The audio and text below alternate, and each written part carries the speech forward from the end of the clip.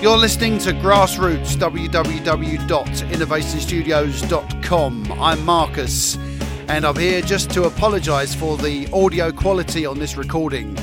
But I did record it whilst I was parked up at services, and it was a very, very cold January. So I hope that doesn't spoil your enjoyment too much. And I'm going to go from this lovely little clean sounding vocal to a really raspy one in the cold January weather. I hope you enjoy yourselves. Thank you for listening. Now, here he is, the man himself, Marcus. I wanted to make sure that I kept up with you lovely listeners out there and kept up with your questions and tried to do the best I could to help you out. So we're going to start with question 1.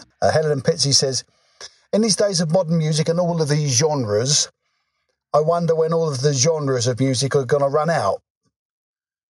With rock and pop and hip-hop and everything in their own category. How do you feel about this? I wonder what your thoughts were. All the best. Happy New Year. Yeah, I don't know. I mean, I always feel like with things like that, there are genres that are kind of created in order for people to get hit albums. The number one grunge album, the number one hip-hop album, the number one grime album, you know. I mean, rock and pop music and reggae, I mean, that's been there forever. But even in the 70s, glam rock and all of these things and disco, but these days it seems worse than ever. Drum and bass, house and garage, and all the other things that I'm too old to understand.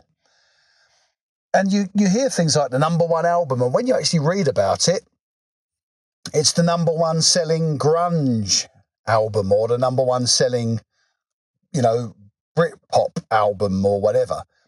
If it's the number one selling album, it should cross over into different genres. People liked Michael Jackson because and the Beatles and people like that who have been around forever. They got number one albums, and they got number one albums not in their own chart. There's only two genres, in my opinion, Helen, and that's good and bad. And that's only really dependent on the person that's listening to it. If I like something, it's a number one album. If I don't like it, it isn't. It's all gone a little bit mad.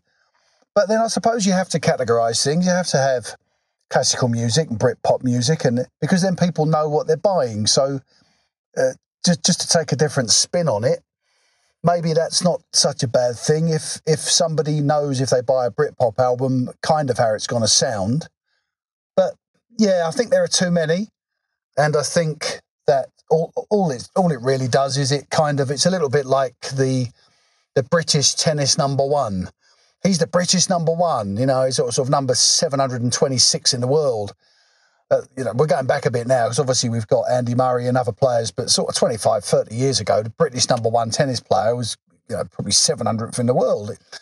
But it sounded good, you know, the British number one. And it's like when people say in the Olympics, well, I got a PB, I got a personal best. That's great for you, but you were 6th. So it's kind of, you know, different genres, different arguments for different things. But I don't know. I'm not sure that somebody like Rory Gallagher would want to be in a rock category or a folk category or a rock folk category or a rock and roll category. I think he'd just want to be Rory Gallagher. And if you liked his stuff, then you bought it. And if you didn't like it, then you didn't buy it. And I think it's really as simple as that. It should be two categories. There are really only two categories, and that's good and bad. And I think music is there to be listened to, and it doesn't matter what genre it is or how it's categorised. If you like it, then like it. I grew up and I didn't really care what my mates listened to. I only really cared whether I liked it or not. If I liked it, I listened to it. If I didn't, I didn't. And therefore, when I'd make a mixtape for somebody, you know, probably a first girlfriend or something, it's changed now. Things have changed now, but back then you would you say, I really like this girl at school, I'm going to make her a mixtape of all my favourite songs. You know, but you suddenly realise that on it was the Beatles and Michael Jackson and the Who, and then right in the middle of it, UB40, and then there was a couple of Bee Gees songs, got a bit of love on there, if you like the girl. So music's music. That's it, really. It's nice to if somebody told me I had a number one album, I'd be over the moon. But if they then said, yeah, it's the number one selling album in your town, or it's the number one selling album in your house, I've got my own music genre, and it's called Innovation Studios. And I, at the moment, have and own and play on the best selling album to come from my house. So Innovation Studios, I have the best selling album in that category. So there you are. I have a number one album if the category is my house, my studio. But yeah, lots of genres, Helen, and my thoughts, tongue in cheek, really. But always listen to everything you can. And the great thing is discovering an album that you never even knew of, or that you maybe didn't even realise. I don't know how old you are, my love, but go and play your dad's records, go and play your mum's records, see what they're into, see what they listen to, because music's passed down from generations. And when people say rock and roll music, rock and roll is probably the biggest genre. I've heard bands say they were rock and roll bands, and I think I don't sound anything like rock and roll. That's not rock and roll. It's just a cool thing to say that you do. I'm playing a rock and roll band, or I'm playing a rock band. But pretty much that's it. So there we go. Second question, Carl. And Carl is from Hullbridge. Carl says, having been in bands for many, many years, he said, hi Marcus, how are you? But he says, having been in bands for many, many years and focused mostly on rock, I'm looking to get into Tamla Motown and looking to get into disco and other styles as well, other genres as well, in order to make more money and get more shows. My training is in musical theatre, but in the last few years I've been in a rock band. I just wondered how the voice would work and what I would need to do to adapt to this new career. Hello, Carl. You don't have to do an awful lot. I think the voice is versatile and can cross over. And I think if you sing, that's a big change. If you've gone from musical theatre to rock music, I would say that's probably as big a change as you can find, because you've really gone from diaphragm singing and breathing singing and the emotional up and downs into sort of in your face, front in a rock band, growly, powerful, strong, melodic. So if you're able to do that, in the middle there is probably all of the other genres and all of the other categories. So I think that to cross over, the voice is a voice, and the voice is your voice. And if it makes a difference singing a song in a certain way, to give you an example, if you're trying to sing something really, really throaty and really, really powerful, I read somewhere that Levi Stubbs, who's a lead singer or was a lead singer of the Four Tops, when they wrote the songs, they were beyond his vocal range, or at least he felt that they were. And he would say to them, can you take these down a key? And they said, no, you need to find a way of getting these songs to come out of you. So when you listen to the Four Tops and you listen to Levi Stubbs, it's a powerful voice, but it's really strong, really but it's not straining. There's not a lot of diaphragm there. It's just a big, huge voice, massive voice, just to get this to come out, these melodies. And so if you're singing something by the Four Tops, you can cross over into the rock category and really push it hard. And also, I think the soulful stuff as well, it's really just how it's attacked. There are different vocal rhythms for different singers. And without wishing to get all sort of stars in their eyes on you, different singers have different rhythms. So somebody like Elton John, in my opinion, he has a vocal rhythm like nobody else. And his vocal is a little bit like a piano. The accents are not always where you'd expect them to be, and they're not always at the start of the line or things like that. So I wouldn't say it was unconventional, but I would say that that's the way he sings and that's who he is, and it works so well with the piano and with that style. Who am I to say it doesn't? Bloody hell, from my little shed in Hadley. But on a vocal rhythm plane, it's very As a singer, I think you have to listen to that. So for all the people out there who are singing, have a listen to the vocal rhythm, because the voice is an instrument. Have a listen to the vocal rhythm of people like Elton John, of people like Meat Loaf, because even Meat Loaf, it's not one smooth transitional wave of sound. It's a very strong, rhythmical, melodic, almost its own percussion.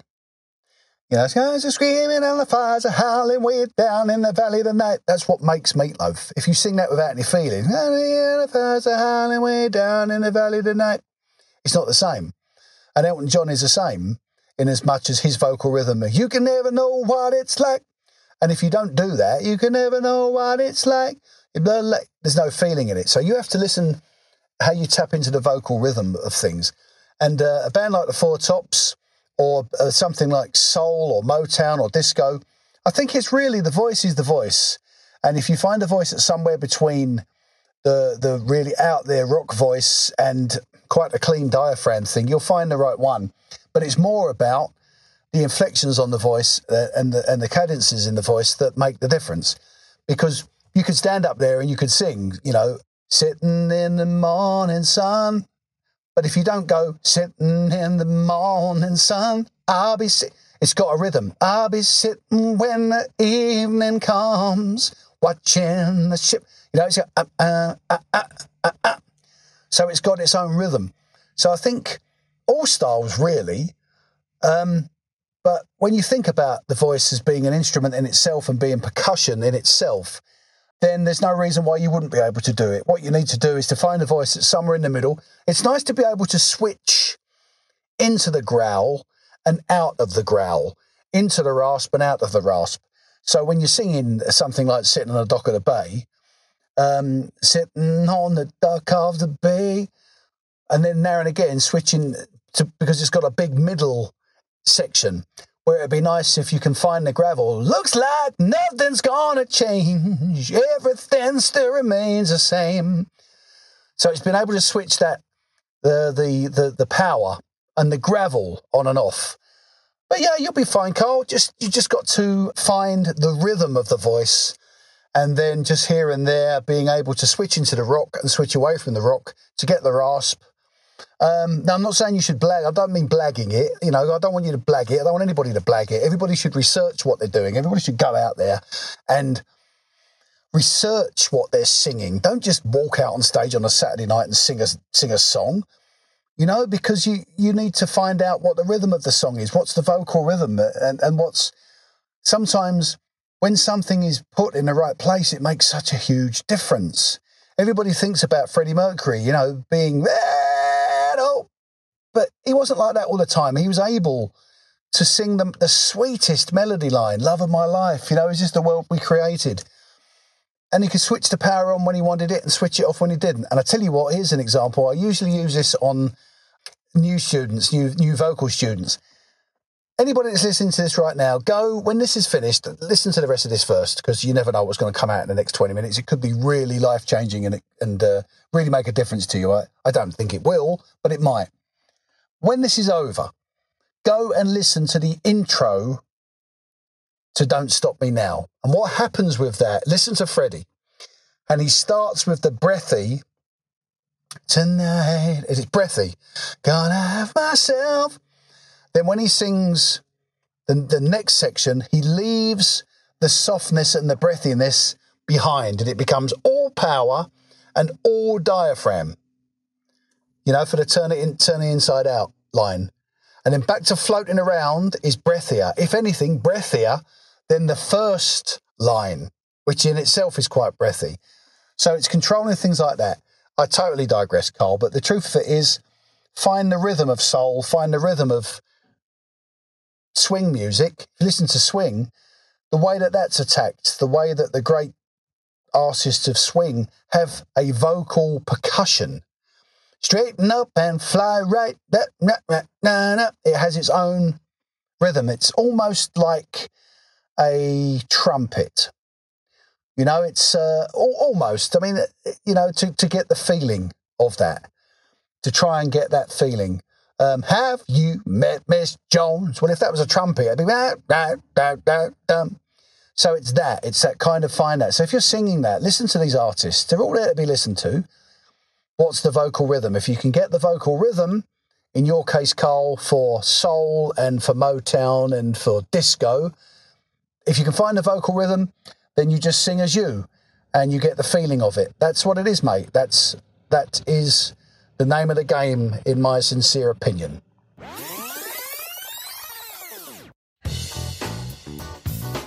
Music tuition online. Have your guitar, bass, mandolin, vocal tuition, even production live online. One-to-one tuition via Skype or alternative streaming media. Learn from the safety of your own home. For further information, please contact us at Innovation Studios at www.innovationstudios.com. Next question comes from Louise, and Louise is up in Cheshire. Hi Marcus, we go back a few years, and I'm sorry we didn't get to meet up in December for our annual tour with Great Days, but hopefully when things calm down we can meet up soon and have a beer. Happy New Year to you. My question is, do you find that writing a song is as easy as writing a limerick when it comes to finding the words to fit? No. Hello, Lou. How are you, my darling? Yeah, I mean, it's a good way to start, but different songs have different rhythms. So at the moment, I'm in the process of writing a few songs in a few different styles. And I find that sometimes if you're writing a song, you know, for those of you who don't know, and I'm sure you do, a limerick is there was a young lady from Dada who and the words fit that sort of melody. There are a few rude ones that come to mind, but I can't think of any clean ones. So we'll leave that for another day. But yeah, it's not as simple as that. I think it goes back to, I think it was week one. Somebody said, do you find words first or melody first? The answer is that sometimes I think it's nice to write down a few ideas. I think music is therapeutic anyway, right? So I think that if you're able to express yourself on paper, then it helps you if you can't express yourself in person. So express yourself on paper. Music's very, very therapeutic. It's like a diary at times. And also, there are no rules. I mean, as long as you have something that fits the melody, the rhyme can be anywhere. So in the case of a limerick, you know, there was a young man from Newcastle who could wrap himself up like a parcel. Then the rhyme in that case is at the end of the line. But in some cases, you might write a song. There's a song that I worked on, and also in a case of recently a song called, funnily enough, it was called "Let's Rock This Christmas," which probably won't come out until next Christmas now. But it was very quick rhymes. Christmas cheer, full of beer. It's, you know, sit down, have another beer. So the rhymes weren't always in where you expected it, and they were. If you take a song like Bob Dylan, "Homesick Blues," I think it's something like Subterranean Homesick Blues, but Subterranean Homesick Blues. I cannot remember how it's pronounced or what it is, but it's not difficult to find. And if you think about, those of you who are old enough, and believe me, I'm old enough, would remember the video. It's him dropping the placards down. But the rhythm of the vocal in that is really, really fast. Just trying to think of it now off the top of my head. John is in the basement, mixing up the medicine. I'm on the pavement, thinking about the government. The man in a trench coat. It's the kind of words that kind of fall out. And even though they don't exactly rhyme, they have a real attacking, strong rhythm to them that just thump you in the back. And really, really, really strong stuff. So you don't have to be able to write poetry in order to be a songwriter. And likewise, you don't have to be able to write the song in order to write poetry. I think it's a different way of expressing yourself. But even in poetry, a poem like If, it's not necessarily that it's a rhythmical thing. It's the passion of it. It's the power behind it. And although it does rhyme, it doesn't always rhyme in exactly the same places. And if it does, it's done with such a feeling, and it can be read in so many different ways. There's a scene, and it's a very old scene, and I don't know how easy it is to find, but I'm sure that it's Peter Sellers, and he does I think it's, I can't think what it is. It might be Richard III. But whatever it is, he recites the lyrics to A Hard Day's Night by the Beatles, and he does it in the theatrical Shakespearean way. It's been a hard day's night. And it, when you see it like that, you realise how versatile an idea can be, and how something like that, although it's funny and it's a brilliant, brilliant piece of work, it shows you how versatile an idea or how a song can be, and how it can cross over and mean something or come across in such a different way. It's a bit like Mad World by Tears for Fears. When you listen to Mad World and you hear the original, and it's big 80s, it's strong stuff, and then here's this version all of these years later by Gary Jules, slow, menacing, miserable, that just captured the imagination. And then what that did was kind of started off this idea that you could take any old fast song. A few of them get right on my nerves, to be honest. There's a version of Born to Be Wild on an advert for a car, and it's just not Born to Be Wild. Born to Be Wild is in your face, heavy guitars, thumping drums, there you are. It's not a piano ballad, but somebody would turn around and say, I think it's fantastic like that. And if somebody hasn't heard that song, they would be appalled when they heard the Steppenwolf version. They went, wow, God, they've ruined that. That's kind of where music is. Isn't that the strangest thing? That's where music is these days. That the kids are listening to this version of your song, or they're listening to a new version of something that's slow and menacing. And then they go back and you play them the original, and I go, God, they've ruined that. And you go, no, they haven't ruined it. They did it first. And this new version from a couple of years ago by another boy band who's going to split up in about 3 years is not the definitive version. It's songs like Big Yellow Taxi by Amy Grant. It bounces along, it's great. And then you listen to the original and you think, yeah, the original's great, but you sort of, it's not... if you listen to the new one first, then I don't know. It's one of those things. People over the years, when I've played them, All Along the Watchtower by Bob Dylan, who wrote it? Who was the first one to record it? And people have gone, oh yeah, he doesn't do it as well as Hendrix though. Or, in Bob Dylan's case, Knocking on Heaven's Door. Oh, he don't do it he doesn't do it like Guns N' Roses do it. They do it properly. You think, wow, it's craziness. It's absolute craziness. Which actually brings me to another question, which reminds me, and I'm going to dig it out. If you just bear with me, I'm just going to flick through my list, because I try and type them out if I can. I take them off the emails and type them onto this sheet. I'm going to have a little look down, scrolling through, diddly-do, hang on a sec. Rick, that's it, Rick. Hello, Rick, how are you, mate? Rick is from Sudbury. That's towards Colchester, I think, Suffolk, isn't it, Rick? And Rick says, who, in your opinion, is the greatest songwriter who has bands who have made the best covers of his songs or their songs? I know what Rick means, yeah. Artists whose cover versions are probably known better than their original versions. That's probably where we're coming from. And unhesitatingly, the answer is Bob Dylan. Unhesitatingly. I don't even think about it.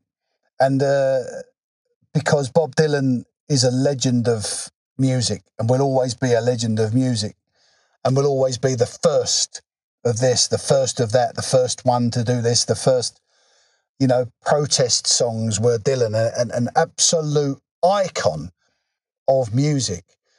And when you listen to his versions of All Along the Watchtower, nothing like Jimi Hendrix. When you listen to his version of Knocking on Heaven's Door, nothing like Guns N' Roses, nothing like Eric Clapton. When you listen to his version of 8 Miles High, when you listen to his version of All I Want to Do, when you listen to his version of Mr. Tambourine Man, and then you see the Byrds, and you listen to the Byrds doing Mr. Tambourine Man with that killer 12-string guitar intro. Brilliant guitar intro. So I think it's Bob Dylan, Rick, without a shadow of a doubt. And not to say that Bob's versions are not legendary versions, that of course they are, but I can't really think of any other artist who has been, and it's a good thing, versatile enough that their songs can cross over into so many different genres and so many different styles and more importantly, so many different interpretations. You can take a song like All Along the Watchtower and you can play it on one acoustic, you can play it in a folk band, and you can play it in a rock band, and you can play it. It's just a versatile song.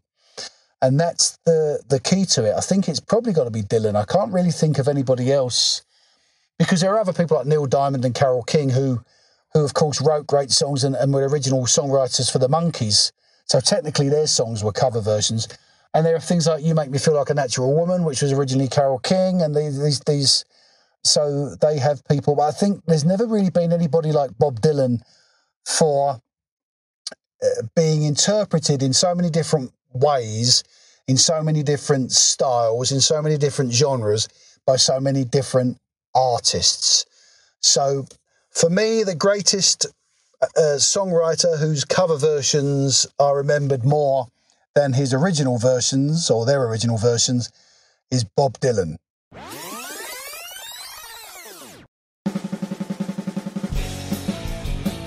Innovation Studios hoodies, many colours and sizes available. Our logo proudly emblazoned on the front. The back can be personalised with your name or your nickname, or anything you want, as long as it isn't too shocking. Click to order online, www.innovationstudios.com. Okay, our next question comes from Nicola, and Nicola is in Billericay. Nicola says, what is the smallest show that you have ever played? I know that the usual question is, what's the biggest show you've ever played?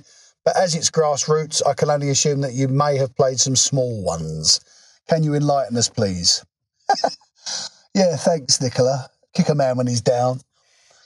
The smallest show in terms of attendance that I've ever played was a Valentine's night show in 1999, and I played a solo show in a place called the Railway in Stamford. And it's just by this, it's not, they've got like a monument in Stamford-le-Hope. And they booked me to play a Valentine's show, and got everything ready. I was the Doctor of Love, got my waistcoat on and downloaded all my love songs. And there were 3 people in the audience, and Mum and Dad were 2 of them, and they came with me to see the show.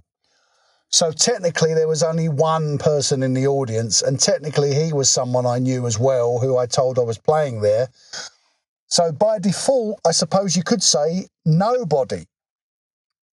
I played 2 60-minute sets to nobody in what was quite a busy pub in a busy area. And it was one of those ones, now I'm sure some of the people out there have experienced this, and if you have, then please email me and let me know. But when you're playing and you're playing in an empty room and you look through and in the snug bar it's rammed. Well, it was that sort of thing, and no one was watching me. They were all in a snug bar and I could see them through the other side of the bar. So one of those ones where they've got a big function room, which I set up in, and then through the bar was a little snug bar, and it was packed. So I wasn't even playing to them because I didn't care. So nobody, I would say, but 3 totally in total, but by default, nobody. And I think it's one of those things, Valentine's night, I think people always felt, we have a band on, we'll have an artist on, we'll have a singer on, but I think the guys take the girls out, or you go for romantic things. You don't go and see a bloke singing in the corner of a pub. At least I don't think you did. At least they didn't 20 years ago. So, funnily enough, coming up to the 20 odd years ago, 1999. So coming up to the anniversary of that, all you guys and girls out there, 22 years ago, I played to no one. That will be coming up on the 14th of February. So that's something for me to celebrate with maybe a cup of tea or something. But yeah, the answer is nobody. And, you know, it can go like that sometimes. One of the funny things, you play these places and you really do hear some wonderful stories. But one of my favourite things is when you know, somebody will say to you, "Oh, lovely to see you. Lovely to see you. Yeah, oh, it's you again. Oh, great. Oh, great. You know, good. We'll have a good night tonight. Should have been here last week. Band here last week were great." And you just got to go, "Oh, thanks for that. Yeah, I'll set up, shall I?" So many things like that. And I have a plethora of stories and things that I've picked up from over the years, silly stories. And I could write a book. I don't know if anybody will buy it. Probably the same amount of people that listen to this. But if it makes a difference, then that's fine. You know, but yeah, my answer to that is no one. I played to no one. And it really hurt as well. Last question comes from Kirsty, and Kirsty is in Brentwood. And Kirsty says, "Hi Marcus, I just wondered, my son is into the Beatles and he's 12. I wondered if there was anything you could tell him about the Beatles that he doesn't know, as he's an absolute anorak and looks up everything about them on Wikipedia." Yeah. Well, Wikipedia is a really reliable source, Kirsty, as I'm sure you're aware. What can I tell you about? What can I tell a 12-year-old boy something that he wouldn't know about the Beatles? I'm assuming if he's an anorak, he's got every album, he's heard every song, he's heard every, you know, interview with them and stuff like that. I'm a fan of the Beatles, and I'm a massive fan of the Beatles, and he's too old now, but there is a program called Beat Bugs, and it's on the BBC, and it's based on Beatles songs, and they use Beatles songs, and I think it's a wonderful, wonderful idea, and my brother's children are obsessed by the Beatles because of it. So I don't think they've ever gone away, but they're a bit of a renaissance in terms of these kids are being switched on to the Beatles by so many different ways. But it comes back to that versatile thing, doesn't it? These songs can be all used in so many different ways, in so many different scenarios, in so many different styles. That's a good thing, you know. And what can I tell him something he doesn't know about the Beatles? How about this? Now, this is not something that is actually a fact, but it's something that's worth thinking about when you listen to the Beatles, if you listen to the Beatles a lot. I'll try and put it in layman's terms, in easy terms for you so you can understand. She says here his name, let me just get, because I want to talk to him personally. Neil, right, what can I tell 12-year-old Neil about the Beatles? I tell you what, Neil, next time you're listening to the Beatles, right, now, most of the songs, they say Lennon-McCartney. Okay, so John Lennon, Paul McCartney, you know they are, right? You don't need me to tell you. If you take the idea, how about this, that John Lennon was a bit miserable and Paul McCartney was always happy, you can tell, even though they are both written on the credit for the song, using that thought process, you can, in most cases, work out who wrote what part of the song. So when you're listening to a song that's a happy song, that's up-tempo, that sounds a bit happy, chances are it's probably Paul McCartney. And if you're listening to a sadder song, a softer song, maybe one that's a bit more miserable, then you could say that it's John Lennon. Now, I'm not saying that that's right, because of course it isn't, but it's an interesting way of listening to them in a new way. And you could say, oh, you know, here's a song, A Day in the Life. Listen to that. You know that because John Lennon is miserable. He's not miserable, but let's say for this argument, you can hear the fact that all of the sad stuff and all of the miserable stuff is John, and right in the middle of it is a nice happy bit. Well, Paul McCartney. And almost like you could take an idea like Getting Better. There's a song on the same album, Getting Better. It's getting better all the time, Paul McCartney. Can't get no worse. It's the backing vocal, John Lennon. So there we are. It's listen, next time you listen to them, there's something you might not know about them. That if you adopt the idea that one was happy and one was sad, you can tell who wrote which part of each song.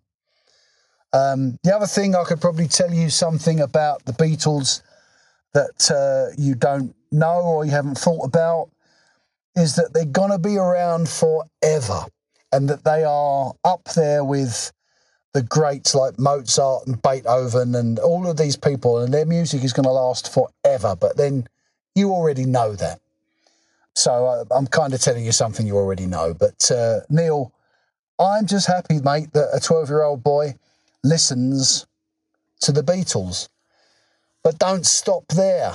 Have a listen to the bands that came at the same time as the Beatles. Have a listen to The Who. Have a listen to the Kinks. Have a listen to Manfred Mann. Have a listen to the Rolling Stones, Herman's Hermits. Have a listen to all of those. The Byrds. Have a listen to all of it, because it's all great music. The Beach Boys. There's something that you may not know about the Beatles, but you might. But go and listen, Neil. Go and listen. Pester your mum and dad to get you an album called Pet Sounds by the Beach Boys, because Pet Sounds came out a little bit before the Beatles started recording and making the album Revolver, which is the greatest, still voted the greatest ever album. And I wouldn't disagree with that. I think Revolver is a great album. But email me, Neil, anyway, and tell me what your favourite Beatles album is or your favourite Beatles songs, because I'd love to talk Beatles with you. But Paul McCartney and John, they'd heard the Pet Sounds album, so they decided to kind of work and use that as inspiration. So when you listen to Revolver, it's there and it's in that, recorded in that way and in that style, because they were so influenced by an album called Pet Sounds. So if you get a chance, go out and listen to an album called Pet Sounds. Other than that, other essential albums that you should own, well, there's loads of them. I'll email you a few. I'll reply to your mum's email, Neil. But keep listening to the Beatles, mate. They're going to be there forever. That probably just about wraps it up for this week. Thanks for bearing with me in terms of the sound quality. It's not easy talking to my phone in a car park somewhere, because it's the only opportunity I've got. Send your questions in. I'm going to wish you all the best. Have a great weekend. Have a great week. Keep sending your questions in. I look forward to receiving them and working out my answers on the spot. That's why some of this is a bit rambled sometimes. I don't really think of my answers until I'm there in the moment. Thank you for listening to Grassroots, www.innovationstudios.com. Apologies again for the sound quality of that, but I hope it didn't spoil your enjoyment too much. We'll see you again soon.